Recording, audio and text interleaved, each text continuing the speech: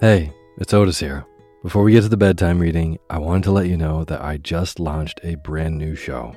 It's called The Daily Book Club, a daytime companion to Sleepy, where you hear entire books one chapter at a time, one day at a time. Simple as that. So if Sleepy is how you wind down your day, The Daily Book Club is a great way to start your day. There's new episodes daily. I read in a slightly peppier voice so that you can get really lost in these amazing stories that have stood the test of time. Or, just like Sleepy, you can sit back and relax and zone out to a good book.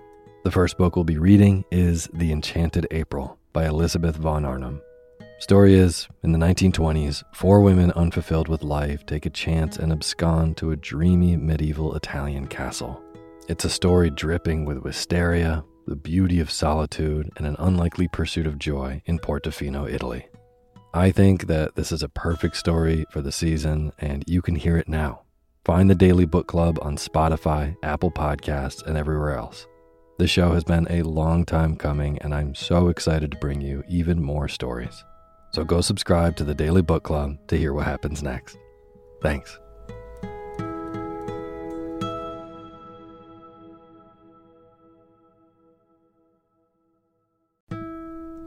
This episode of Sleepy is proudly sponsored by ButcherBox. If you've listened to Sleepy for a while, you know that I love good food, eating well, and treating my body right so that I can take on my days. Well, ButcherBox helps you do exactly that.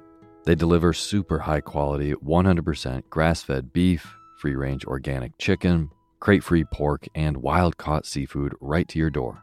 It's humanely raised, no antibiotics or added hormones. They have a huge variety to choose from. They are excellent deals. They've got recipes and guides and tips included, and there's free shipping, always. Eating well is a huge factor in getting a good night's sleep, as is sometimes saving the trip to the grocery store and taking some stress out of your daily schedule. I have been loving these deliveries for those reasons. Been cooking up their steak tips with eggs in the morning, with butter and scallions and soy sauce, and I also made a delicious brine chicken roast with lemon parsley gravy. So good. The prices for this kind of quality and convenience is really impressive. ButcherBox has made me very happy. So sign up at butcherbox.com/sleepy and get our special deal. ButcherBox is offering our listeners a free for a year offer, plus an additional $20 off. Choose salmon, chicken breast, or steak tips free in every order for a year. Sign up today at butcherbox.com/sleepy and use code SLEEPY to choose your free for a year offer. Plus, get $20 off your first order. butcherbox.com/sleepy. Eat well, sleep well.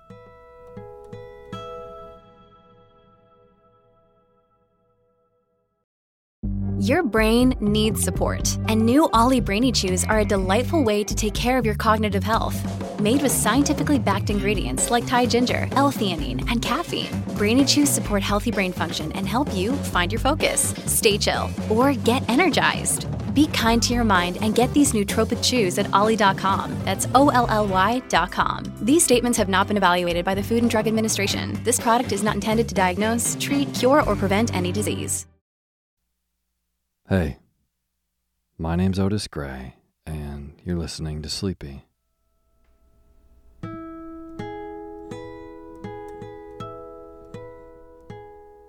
A podcast where I read old books to help you get to sleep, and a proud member of the Airwave Podcast Network.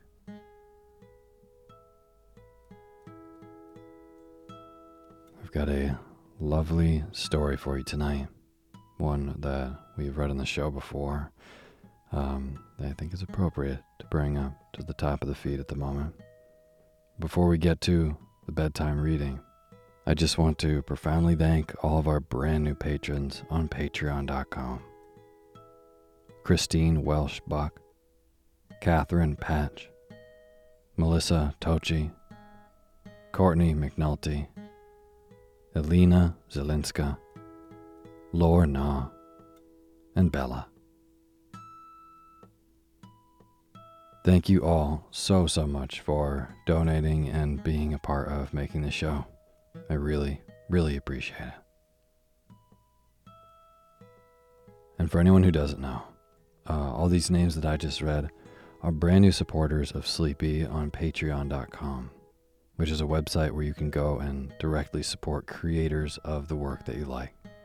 So, if Sleepy has maybe become part of your bedtime routine, then consider going to patreon.com/sleepyradio and donating a couple bucks. $2 actually gets you access to the totally ad-free version of Sleepy. $5 a month gives you access to the exclusive poetry feed, which is really great. But even if you give $1, I will definitely read your name in the opening credits of the next show after you do. So again, if you want to be a part of making this show, just go to patreon.com/sleepyradio. Thank you.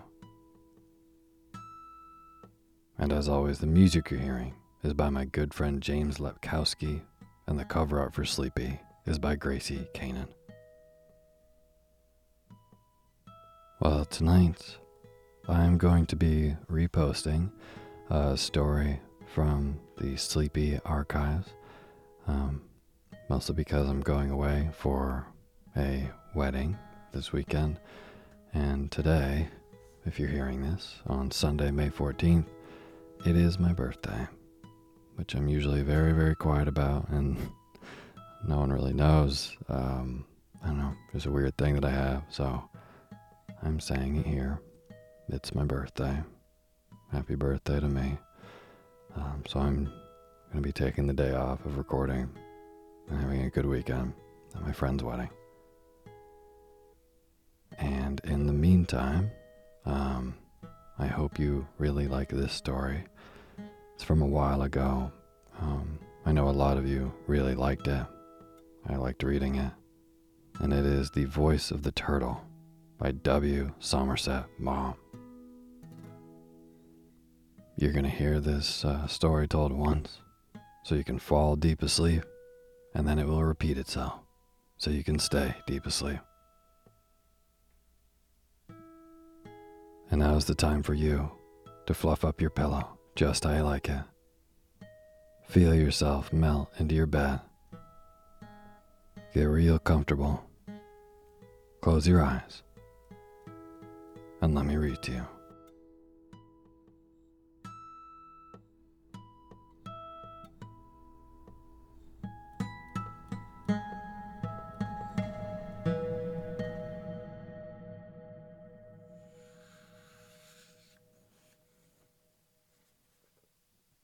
The Voice of the Turtle. For some time, I could not make up my mind if I liked Peter Melrose or not. He had had a novel published that had caused some stir among the rather dreary but worthy people who are always on the lookout for new talent. Elderly gentlemen with nothing much to do but go to luncheon parties praised it with girlish enthusiasm, and wiry little women who didn't get on with their husbands thought it showed promise. I read a few reviews. They contradicted one another freely. Some of the critics claimed that with this first novel the author had sprung into the front rank of English novelists. Others reviled it. I did not read it. I have learned by experience that when a book makes a sensation, it is just as well to wait a year before you read it. It is astonishing, then, how many books, then, you need not read at all. But it chanced that one day I met Peter Melrose. With some misgiving, I had accepted an invitation to a sherry party. It was in the top flat of a converted house in Bloomsbury, and I was a trifle out of breath when I had climbed 4 flights of stairs. My hostesses were 2 women, much over life size and early middle life, the sort of women who know all about the insides of motor cars and, like a good tramp in the rain, but very feminine for all that, fond of eating out of paper bags. The drawing room, which they called our workshop, though being of independent means, neither had ever done a stroke of work in her life, was large and bare, furnished with rustless steel chairs, which looked as though they could with difficulty support the very substantial weight of their owners. Glass-topped tables and a vast divan covered with zebra skin. On the walls were bookshelves and pictures by the better-known English imitators of Cézanne, Braque, and Picasso. In the shelves, besides a number of curious books of the 18th century, there were only the works of living authors, mostly first editions, and it was indeed to sign some of my own that I had been asked to the party. It was quite small.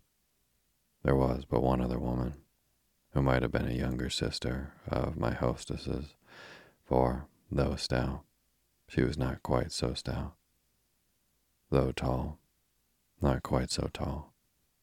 And though hardy, not quite so hardy. I did not catch her name, but she answered to that of Buffels. The only man beside myself was Peter Melrose. He was quite young, 22 or 23, of the middle height, but with an ungainly figure that made him look squat. He had a reddish skin that seemed to fit over the bones of his face too tightly, a rather large nose, and alert green eyes under bushy eyebrows. His brown hair, cut very short, was scurfy. He was dressed in the brown Norfolk jacket and gray flannel trousers that were worn by the art students who wander hatless along King's Road, Chelsea. An uncouth young man, nor was there much to attract in his manner. He was self-absorbed, disputatious, and intolerant. He had a hearty contempt for his fellow writers, which he expressed with zest. The satisfaction he gave me by his breezy attacks on reputations which, for my part, I considered exaggerated, but prudently held my tongue about, was only lessened by the conviction that no sooner was my back turned that he would tear my own to shreds.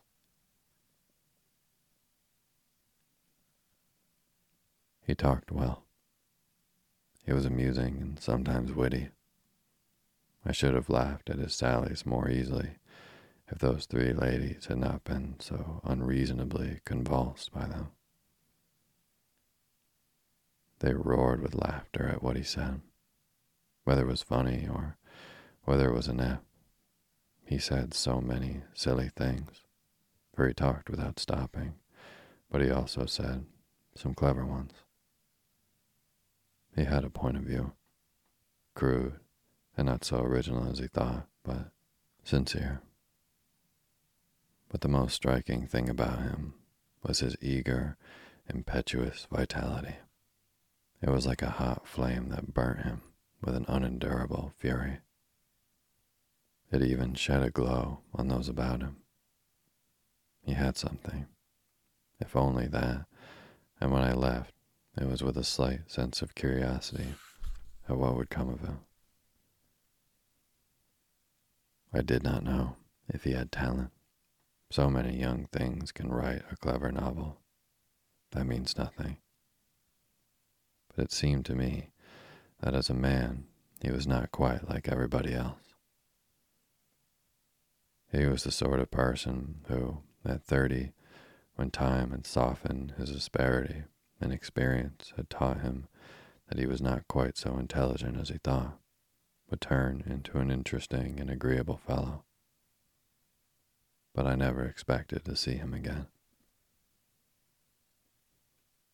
It was with surprise that I received 2 or 3 days later a copy of his novel with a very flattering dedication. I read it. It was obviously autobiographical. The scene was a small town in Sussex, and the characters of the upper middle class that strives to keep up appearances on an inadequate income. The humor was rather brutal and rather vulgar. It grated on me, for it consisted chiefly of mockery at people because they were old and poor. Peter Melrose did not know how hard these misfortunes are to bear, and that the efforts made to cope with them are more deserving of sympathy than of derision. But there were descriptions of places, little pictures of a room, or impressions of the countryside, which were excellently done. They showed tenderness and a sense of spiritual beauty of material things. The book was written easily, without affectation, and with a pleasant feeling for the sound of words. But what made it indeed somewhat remarkable, so that I understood why it had attracted attention, was the passion that quivered in the love story of which the plot, such as it was, consisted. It was, as is the modern fashion, more than a trifle coarse. Again, in modern fashion, it trailed off vaguely, without any particular result, so that everything was left in the end pretty much as it had been in the beginning. But you did get the impression of young love, idealistic, and yet vehemently sexual. It was so vivid and so deeply felt that it took your breath away. It seemed to throb on the printed page like the pulse of life. It had no reticence. It was absurd, scandalous, and beautiful. It was like a force of nature. That was passion, all right. There is nothing anywhere so moving and so awe-inspiring. I wrote to Peter Melrose and told him what I thought of his book and suggested that we might lunch together. He rang me up the next day, and we made a date.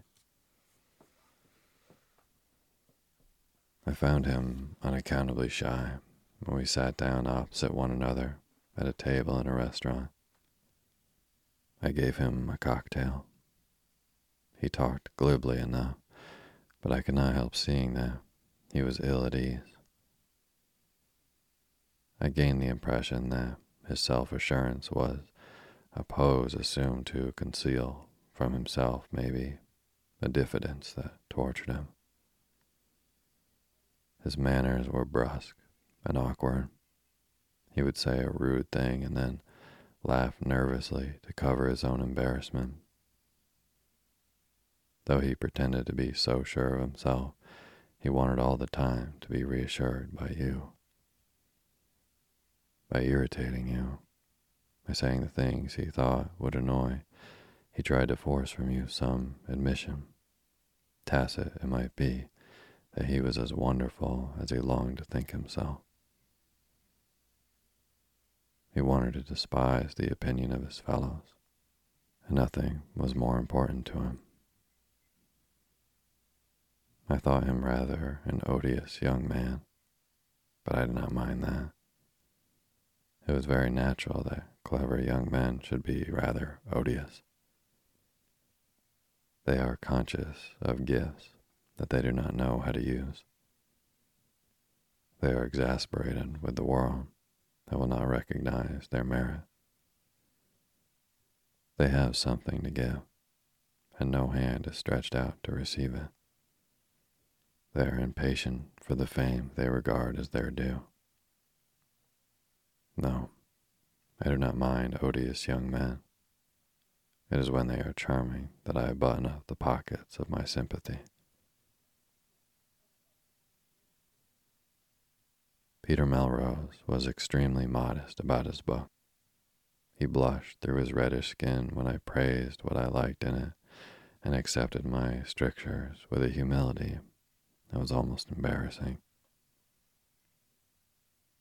He had made very little money out of it, and his publishers were giving him a small monthly allowance in advance of royalties on the next one. This he had just started, but he wanted to get away to write it in peace, and knowing I lived on the Riviera, he asked me if I could tell him of a quiet place where he could bathe and live cheaply. I suggested that he should come and spend a few days with me so that he could look about till he found something to suit him. His green eyes sparkled when I proposed this, and he flushed. Shouldn't I be an awful nuisance? No, I shall be working. All I can offer you is 3 meals a day and a room to sleep in. It'll be very dull, but you can do exactly what you like. It sounds grand. May I let you know if I decide to come? Of course. We separated, and a week or two later, I went home. This was in May. Early in June, I received a letter from Peter Melrose asking if I had really meant what I said when I invited him to spend a few days with me, whether he might arrive on such and such a date. Well, at the time I had meant it, but now, a month later, I remembered that he was an arrogant and ill-bred youth whom I had seen but twice and wasn't in the least interested in, and I didn't mean it any longer. It seemed to me very likely that he would be bored stiff. I lived a very quiet life and saw a few people, and I thought it would be a great strain on my nerves if he were as rude as I knew he could be. And I, as his host, felt it behooved me to keep my temper. I saw myself driven beyond endurance and ringing the bell to have his clothes packed and the car brought round to take him away within half an hour.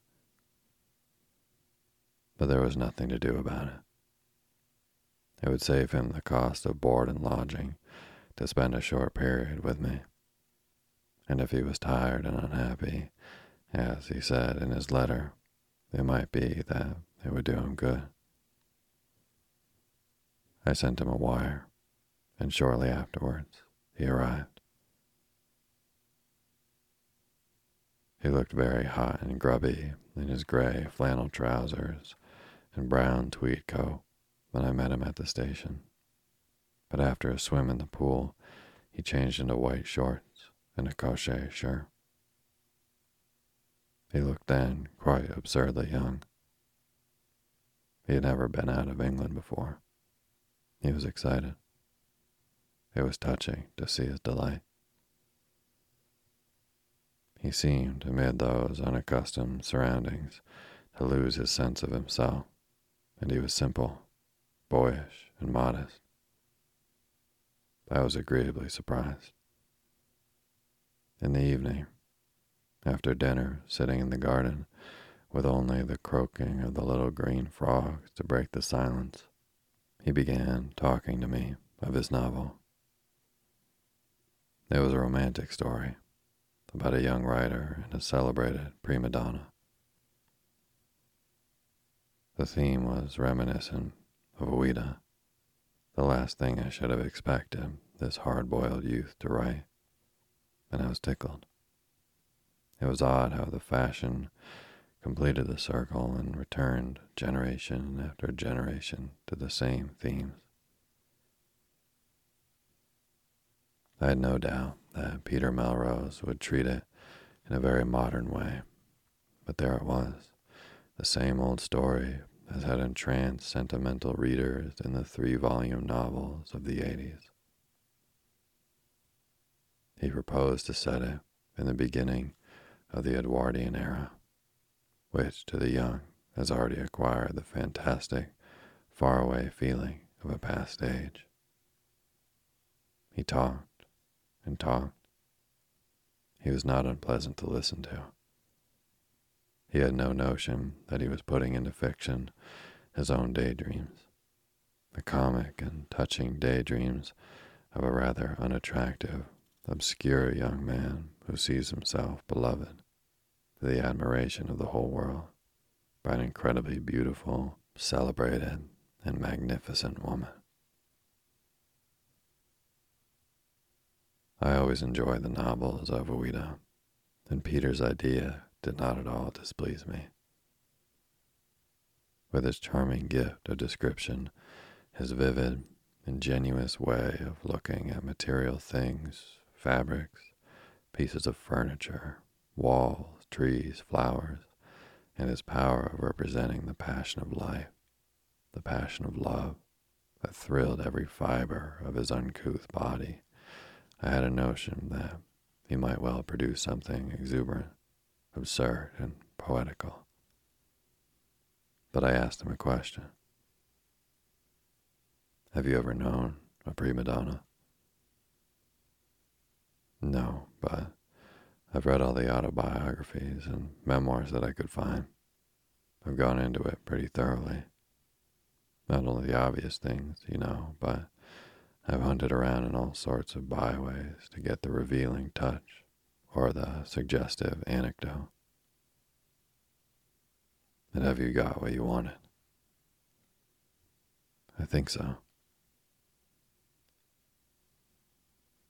He began to describe his heroine to me. She was young and beautiful, willful, it is true, and with a quick temper, but magnanimous. A woman on the grand scale. Music was her passion.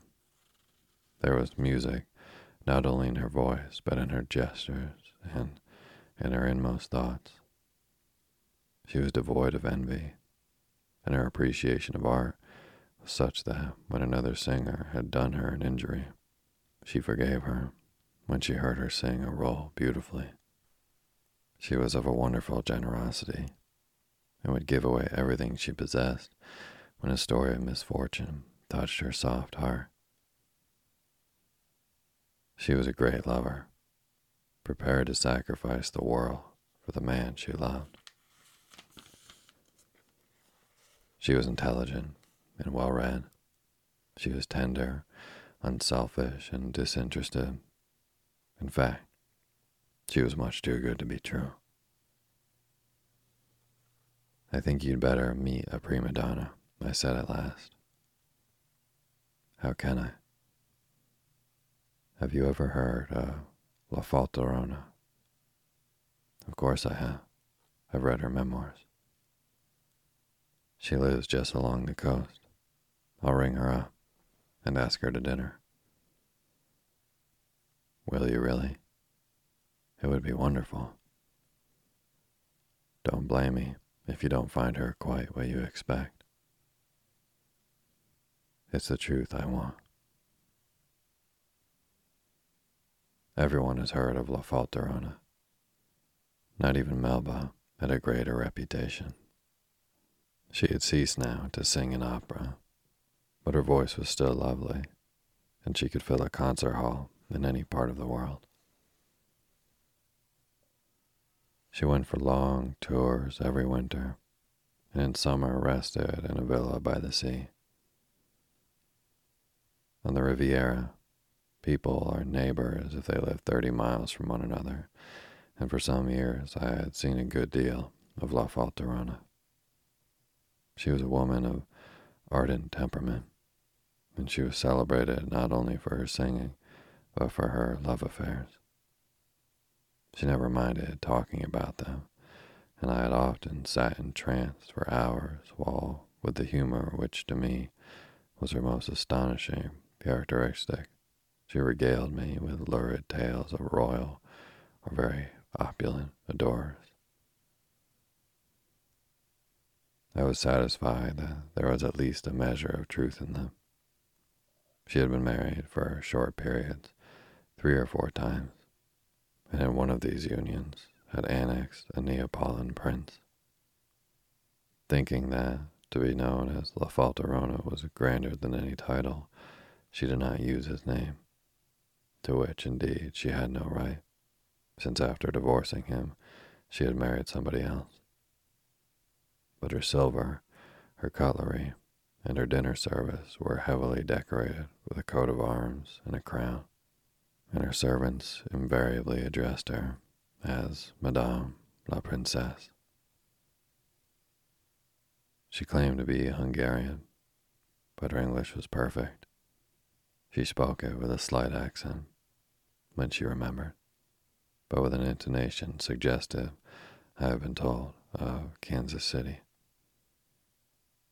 This she explained by saying that her father was a political exile who had fled to America when she was no more than a child.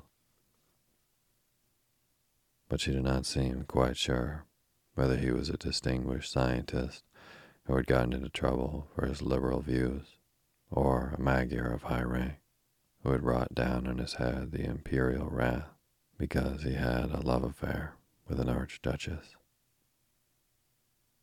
It depended on whether she was just an artist among artists or a great lady among persons of noble birth. With me, she was not natural, for that she could never have been if she had tried, but franker than with anyone else. She had a natural and healthy contempt for the arts. She genuinely looked upon the whole thing as a gigantic bluff, and deep down in her heart was an amused sympathy for all the people who were able to put it over on the public. I will admit that I looked forward to the encounter between Peter Melrose and La Falterona with a good deal of sardonic amusement. She liked coming to dine with me because she knew the food was good. It was the only meal she ate in the day, for she took great care of her figure. But she liked that one to be succulent and ample. I asked her to come at 9, knowing that was the earliest hour she'd dreamt of eating, and ordered dinner for 10:30. She turned up at 9:45. She was dressed in apple green satin, cut very low in the front, with no back at all, and she wore a string of huge pearls, a number of expensive-looking rings, and on her left arm, diamond and emerald bracelets from the wrist to the elbow. 2 or 3 of them were certainly real. On her raven black hair was a thin circlet of diamonds. She could not have looked more splendid if she had been going to a ball at Stafford House in the old days. We were in white ducks. "How grand you are," I said. "I told you it wasn't a party." She flashed the look of her magnificent black eyes at Peter. "Of course it's a party. You told me your friend was a writer of talent. I am only an interpreter." She ran one finger down her flashing bracelets. "This is the homage I pay to the creative artist." I did not utter the vulgar monosyllable that rose to my lips, but offered her what I knew was her favorite cocktail. I was privileged to call her Maria, and she always called me Master. This she did, first because she knew it made me feel a perfect fool, and secondly because, though she was in point of fact not more than 2 or 3 years younger than I, it made it quite clear that we belonged to different generations. Sometimes, however, she also called me, "You dirty swine." This evening, she certainly might very well have passed for 35. She had those rather large features which somehow do not seem to betray age. On the stage, she was a beautiful woman, and even in private life, notwithstanding her big nose, large mouth, and fleshy face, a good-looking one. She wore brown makeup with dark rouge, and her lips were vividly scarlet. She looked very Spanish, and I suspected, felt it for her accent at the beginning of the dinner was quite civilian.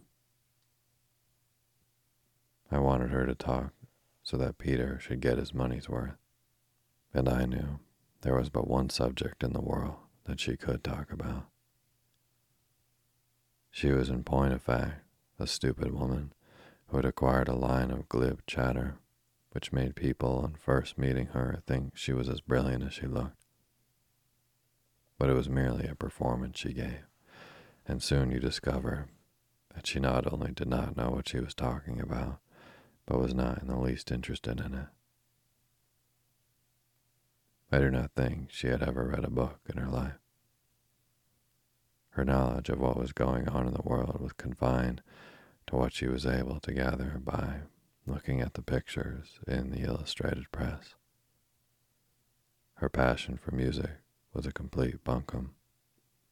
Once at a concert to which I went with her, she slept all through the Fifth Symphony, and I was charmed to hear during the interval telling people that Beethoven stirred her so much that she hesitated to come and hear him. For with those glorious themes singing through her head, it meant that she wouldn't sleep a wink all night. I could well believe she would lie awake, for she had had so sound a nap during the symphony that it could not but interfere with her night's rest.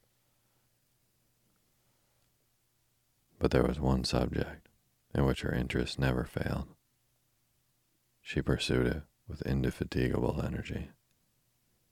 No obstacle prevented her from returning to it.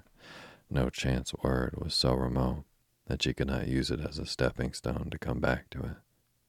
And in effecting this, she displayed a cleverness of which one never had thought her capable. On this subject, she could be witty, vivacious, philosophic, tragic, and inventive. It enabled her to exhibit all the resources of her ingenuity. There was no end to its ramifications and no limit to its variety. This subject was herself. I gave her an opening at once, and then all I had to do was to make suitable interjections. She was in great form. We were dining on the terrace, and a full moon was obligingly shining on the sea in front of us. Nature, as though she knew what was proper to the occasion, had set just the right scene. The view was framed by two tall black cypresses, and all round us on the terrace the orange trees in full flower exhaled their heady perfume. There was no wind, and the candles on the table flamed with a steady softness. It was a light that exactly suited La Falterana. She sat between us, eating heartily and thoroughly appreciating the champagne, and she was enjoying herself. She gave the moon a glance. On the sea was a broad pathway of silver. "How beautiful nature is," she said. "My God, the scenery one has to play in. How can they expect one to sing? You know, really, the sets at Covent Garden are a disgrace. The last time I sang Juliet, I just told them I wouldn't go on unless they did something about the moon." Peter listened to her in silence. He ate her word. She was better value than I had dared to hope. She got a little tight, not only in the champagne, but at her own loquaciousness. To listen to her, you would have thought she was a meek and docile creature, against whom the whole world was in conspiracy. Her life had been one long, bitter struggle against desperate odds. Managers treated her vilely, impresarios played foul tricks on her, singers combined to ruin her, critics bought by the money of her enemies wrote scandalous things about her. Lovers for whom she had sacrificed everything used her with base ingratitude. And yet, By the miracle of all her genius and her quick wits, she had discomfited them all. With joyous glee, her eyes flashing, she told us how she defeated their machinations and what disaster had befallen the wretches who had stood in her way. I wondered how she had the nerve to tell the disgraceful story she told, without the smallest consciousness of what she was doing. She showed herself vindictive and envious, hard as nails, incredibly vain, cruel, selfish, scheming, and mercenary. I stole a glance now and then at Peter. I was tickled at the confusion he must be experiencing when he compared his ideal picture of the prima donna with the ruthless reality. She was a woman without a heart. When at last she left us, I turned to Peter with a smile.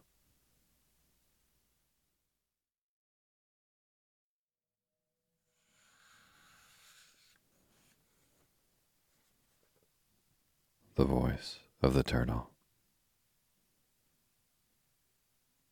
For some time, I could not make up my mind if I liked Peter Melrose or not. He had had a novel published that had caused some stir among the rather dreary but worthy people who are always on the lookout for new talent. Elderly gentlemen with nothing much to do but go to luncheon parties praised it with girlish enthusiasm, and wiry little women who didn't get on with their husbands thought it showed promise. I read a few reviews. They contradicted one another freely. Some of the critics claimed that with this first novel the author had sprung into the front rank of English novelists. Others reviled it. I did not read it. I have learned by experience that when a book makes a sensation, it is just as well to wait a year before you read it. It is astonishing, then, how many books, then, you need not read at all. But it chanced that one day I met Peter Melrose. With some misgiving, I had accepted an invitation to a sherry party. It was in the top flat of a converted house in Bloomsbury, and I was a trifle out of breath when I had climbed 4 flights of stairs. My hostesses were 2 women, much over life size and early middle life, the sort of women who know all about the insides of motor cars and, like a good tramp in the rain, but very feminine for all that, fond of eating out of paper bags. The drawing room, which they called our workshop, though being of independent means, neither had ever done a stroke of work in her life, was large and bare, furnished with rustless steel chairs, which looked as though they could with difficulty support the very substantial weight of their owners. Glass-topped tables and a vast divan covered with zebra skin. On the walls were bookshelves and pictures by the better-known English imitators of Cezanne, Braque, and Picasso. In the shelves, besides a number of curious books of the 18th century, there were only the works of living authors, mostly first editions, and it was indeed to sign some of my own that I had been asked to the party. It was quite small. There was but one other woman, who might have been a younger sister of my hostess's, for, though stout, she was not quite so stout. Though tall, not quite so tall. And though hardy, not quite so hardy. I did not catch her name, but she answered to that of Buffels. The only man beside myself was Peter Melrose. He was quite young, 22 or 23, of the middle height, but with an ungainly figure that made him look squat. He had a reddish skin that seemed to fit over the bones of his face too tightly, a rather large nose, and alert green eyes under bushy eyebrows. His brown hair, cut very short, was scurfy. He was dressed in the brown Norfolk jacket and gray flannel trousers that were worn by the art students who wander hatless along King's Road, Chelsea. An uncouth young man, nor was there much to attract in his manner. He was self-absorbed, disputatious, and intolerant. He had a hearty contempt for his fellow writers, which he expressed with zest. The satisfaction he gave me by his breezy attacks on reputations which, for my part, I considered exaggerated, but prudently held my tongue about, was only lessened by the conviction that no sooner was my back turned that he would tear my own to shreds.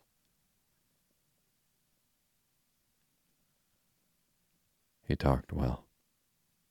He was amusing and sometimes witty. I should have laughed at his sallies more easily if those three ladies had not been so unreasonably convulsed by them. They roared with laughter at what he said, whether it was funny or whether it was inept. He said so many silly things, for he talked without stopping, but he also said some clever ones. He had a point of view, crude and not so original as he thought, but sincere.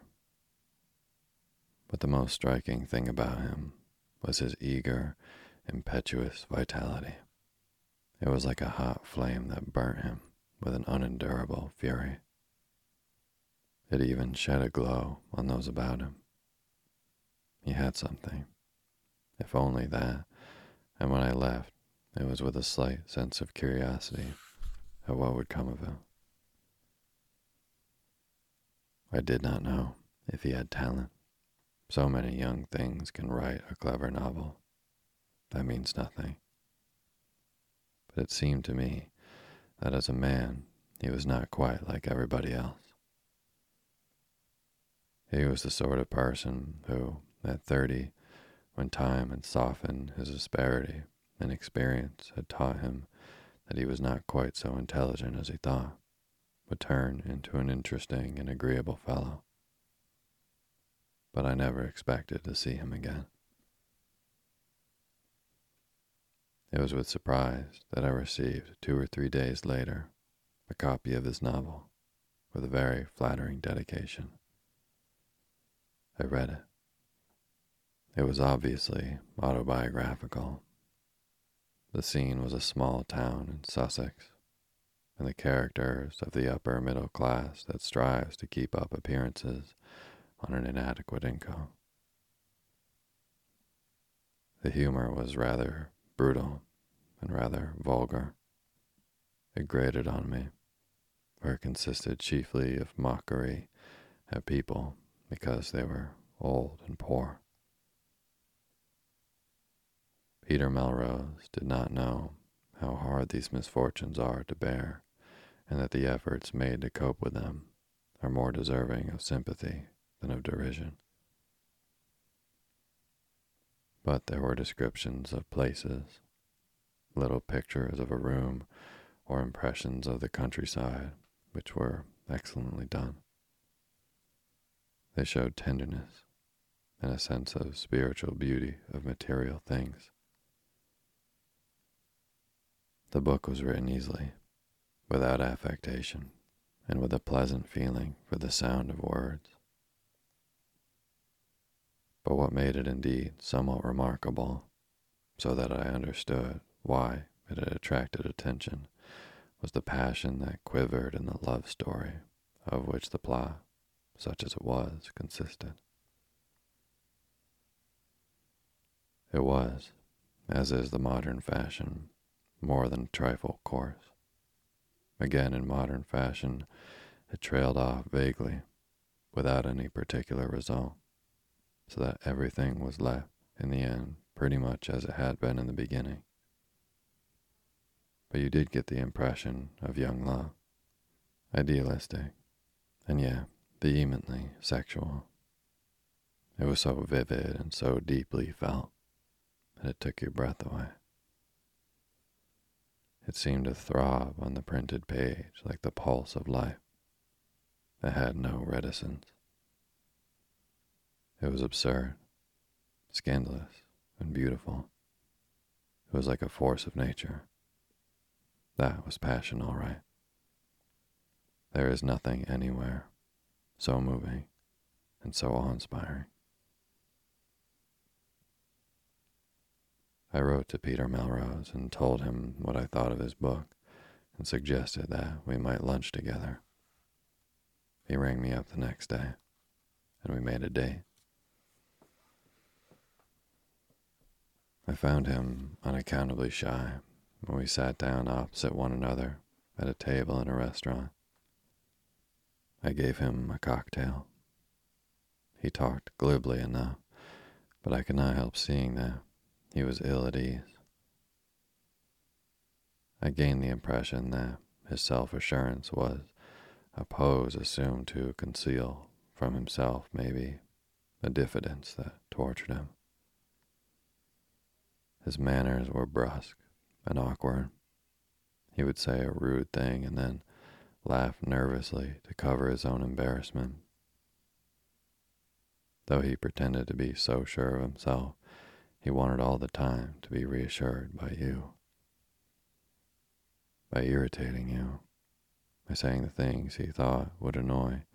He tried to force from you some admission, tacit it might be, that he was as wonderful as he longed to think himself. He wanted to despise the opinion of his fellows, and nothing was more important to him. I thought him rather an odious young man, but I did not mind that. It was very natural that clever young men should be rather odious. They are conscious of gifts that they do not know how to use. They are exasperated with the world that will not recognize their merit. They have something to give, and no hand is stretched out to receive it. They are impatient for the fame they regard as their due. No, I do not mind odious young men. It is when they are charming that I button up the pockets of my sympathy. Peter Melrose was extremely modest about his book. He blushed through his reddish skin when I praised what I liked in it, and accepted my strictures with a humility that was almost embarrassing. He had made very little money out of it, and his publishers were giving him a small monthly allowance in advance of royalties on the next one. This he had just started, but he wanted to get away to write it in peace, and knowing I lived on the Riviera, he asked me if I could tell him of a quiet place where he could bathe and live cheaply. I suggested that he should come and spend a few days with me so that he could look about till he found something to suit him. His green eyes sparkled when I proposed this, and he flushed. Shouldn't I be an awful nuisance? No, I shall be working. All I can offer you is 3 meals a day and a room to sleep in. It'll be very dull, but you can do exactly what you like. It sounds grand. May I let you know if I decide to come? Of course. We separated, and a week or two later, I went home. This was in May. Early in June, I received a letter from Peter Melrose asking if I had really meant what I said when I invited him to spend a few days with me, whether he might arrive on such and such a date. Well, at the time I had meant it, but now, a month later, I remembered that he was an arrogant, an ill-bred youth, whom I had seen but twice and wasn't in the least interested in, and I didn't mean it any longer. It seemed to me very likely that he would be bored stiff. I lived a very quiet life and saw a few people, and I thought it would be a great strain on my nerves if he were as rude as I knew he could be. And I, as his host, felt it behooved me to keep my temper. I saw myself driven beyond endurance and ringing the bell to have his clothes packed and the car brought round to take him away within half an hour. But there was nothing to do about it. It would save him the cost of board and lodging to spend a short period with me.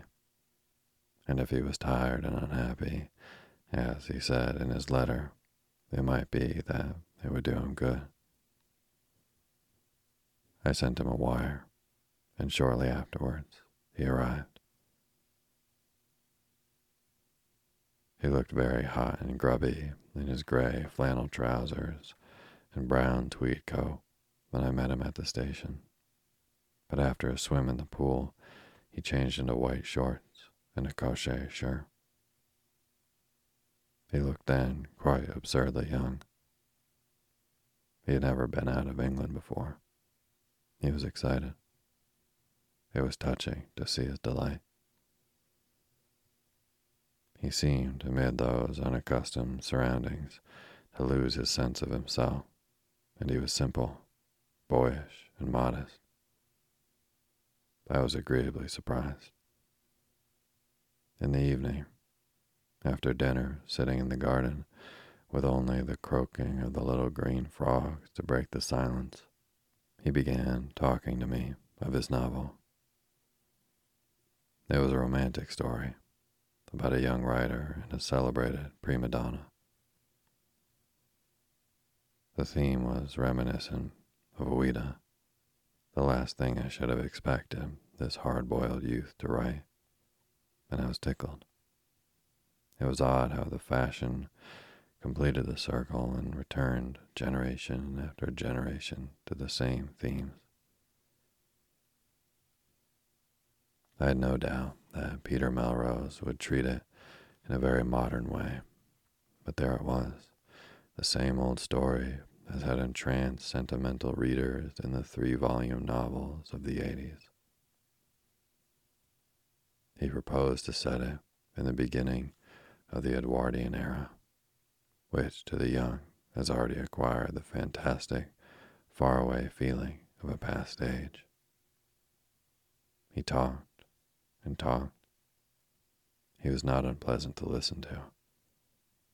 He had no notion that he was putting into fiction his own daydreams, the comic and touching daydreams of a rather unattractive, obscure young man who sees himself beloved to the admiration of the whole world by an incredibly beautiful, celebrated, and magnificent woman.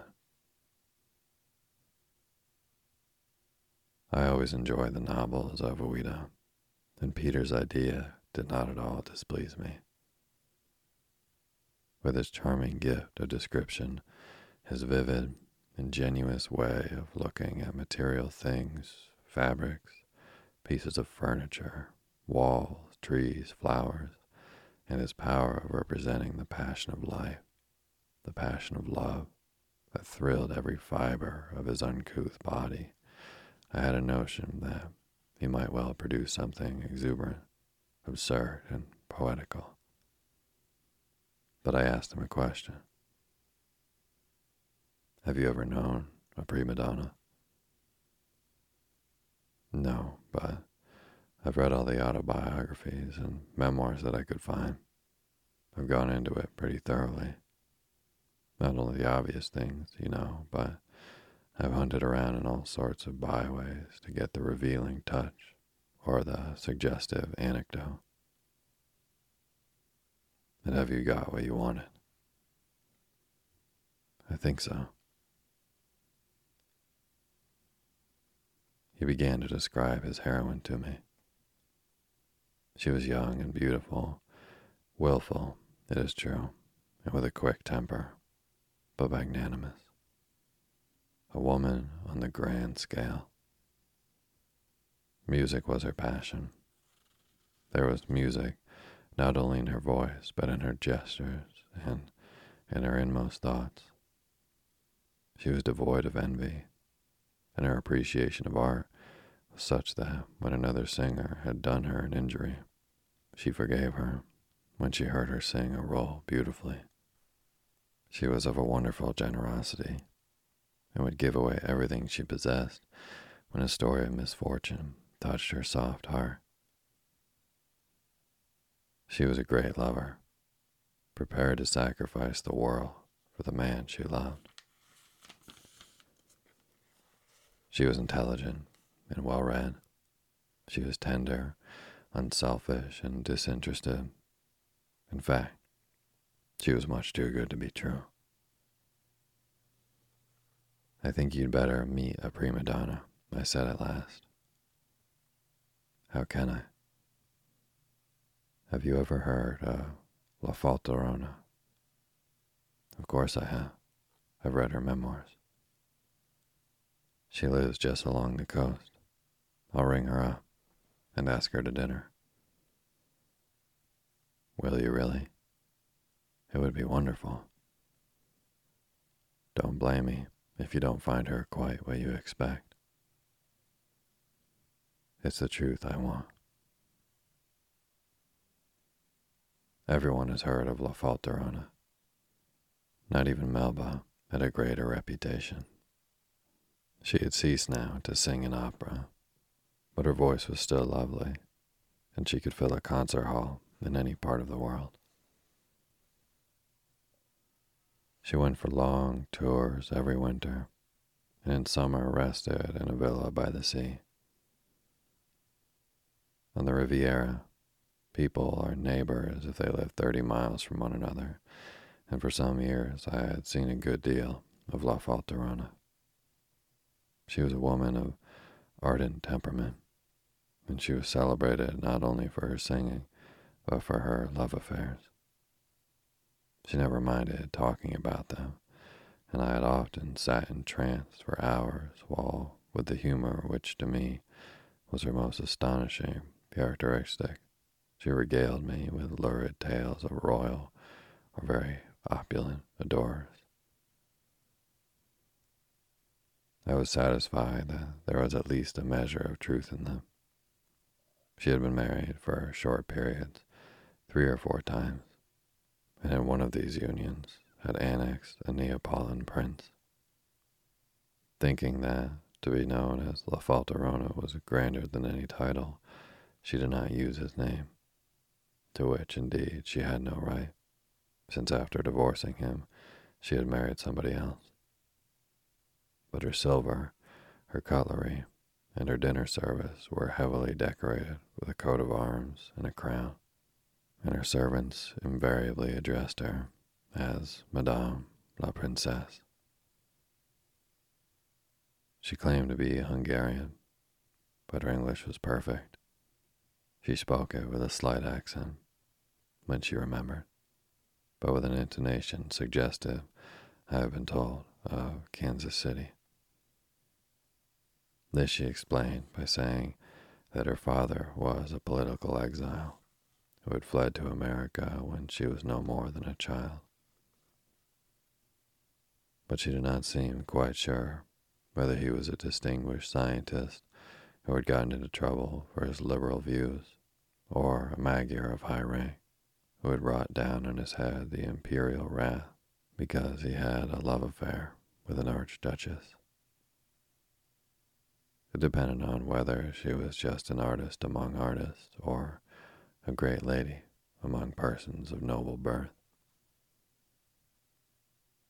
With me, she was not natural, for that she could never have been if she had tried, but franker than with anyone else. She had a natural and healthy contempt for the arts. She genuinely looked upon the whole thing as a gigantic bluff, and deep down in her heart was an amused sympathy for all the people who were able to put it over on the public. I will admit that I looked forward to the encounter between Peter Melrose and La Falterona with a good deal of sardonic amusement. She liked coming to dine with me because she knew the food was good. It was the only meal she ate in the day, for she took great care of her figure. But she liked that one to be succulent and ample. I asked her to come at 9, knowing that was the earliest hour she'd dreamt of eating, and ordered dinner for past. She turned up at 9:45. She was dressed in apple green satin, cut very low in the front, with no back at all, and she wore a string of huge pearls, a number of expensive-looking rings, and on her left arm, diamond and emerald bracelets from the wrist to the elbow. 2 or 3 of them were certainly real. On her raven black hair was a thin circlet of diamonds. She could not have looked more splendid if she had been going to a ball at Stafford House in the old days. We were in white ducks. "How grand you are," I said. "I told you it wasn't a party." She flashed the look of her magnificent black eyes at Peter.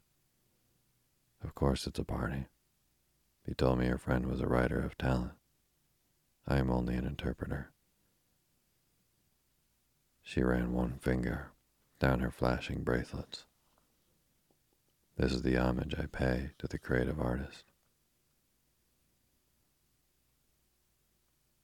I did not utter the vulgar monosyllable that rose to my lips, but offered her what I knew was her favorite cocktail. I was privileged to call her Maria, and she always called me Master.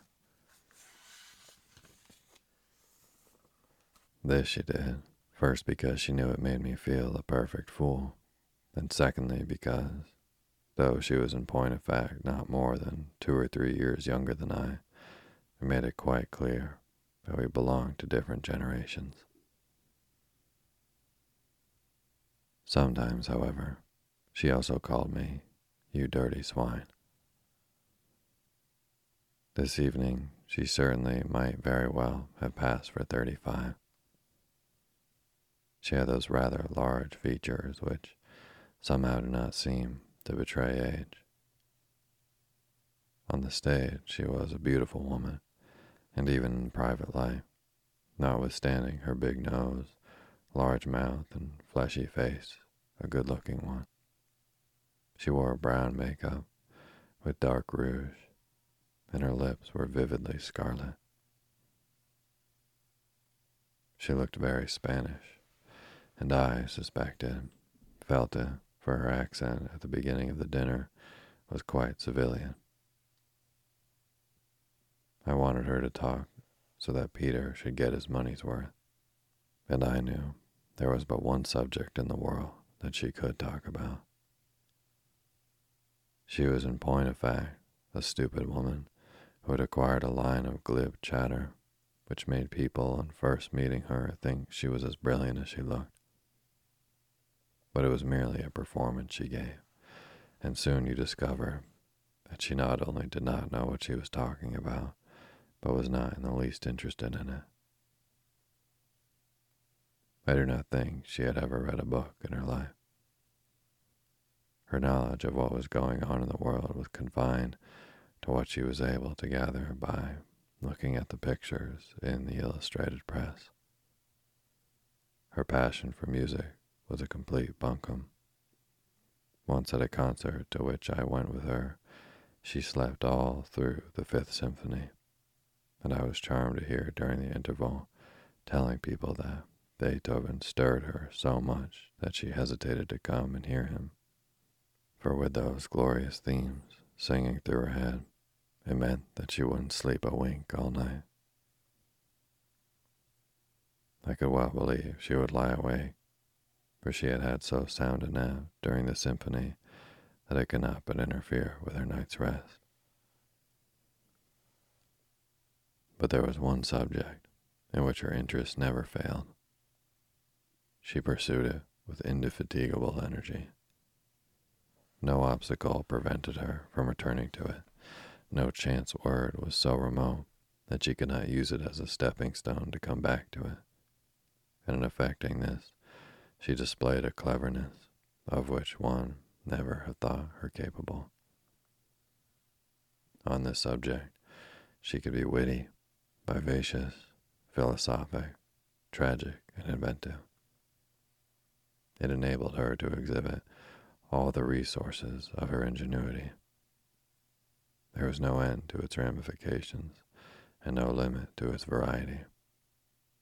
This subject was herself. I gave her an opening at once, and then all I had to do was to make suitable interjections. She was in great form. We were dining on the terrace, and a full moon was obligingly shining on the sea in front of us. Nature, as though she knew what was proper to the occasion, had set just the right scene.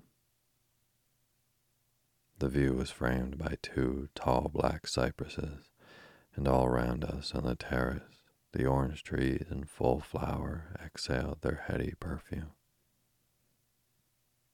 There was no wind, and the candles on the table flamed with a steady softness. It was a light that exactly suited La Falterana. She sat between us, eating heartily and thoroughly appreciating the champagne, and she was enjoying herself. She gave the moon a glance. On the sea was a broad pathway of silver. "How beautiful nature is," she said. "My God, the scenery one has to play in. How can they expect one to sing? You know, really, the sets at Covent Garden are a disgrace. The last time I sang Juliet, I just told them I wouldn't go on unless they did something about the moon." Peter listened to her in silence. He ate her word. She was better value than I had dared to hope. She got a little tight, not only in the champagne, but at her own loquaciousness.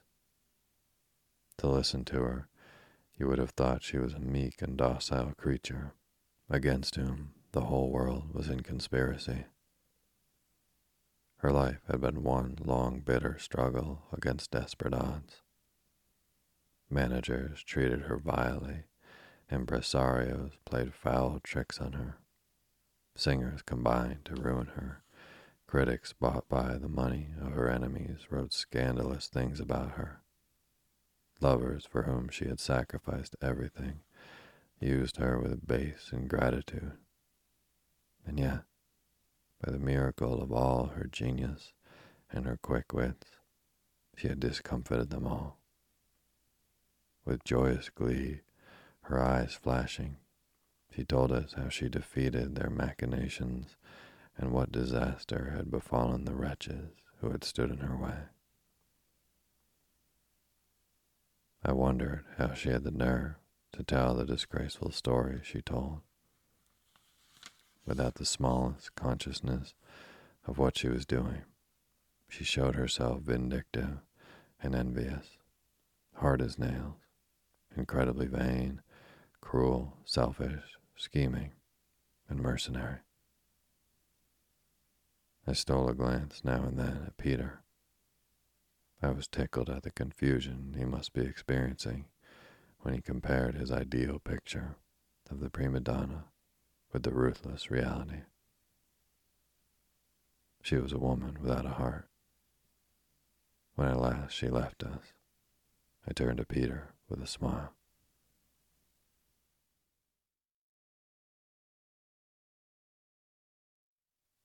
Thank you for listening to Sleepy. Good night.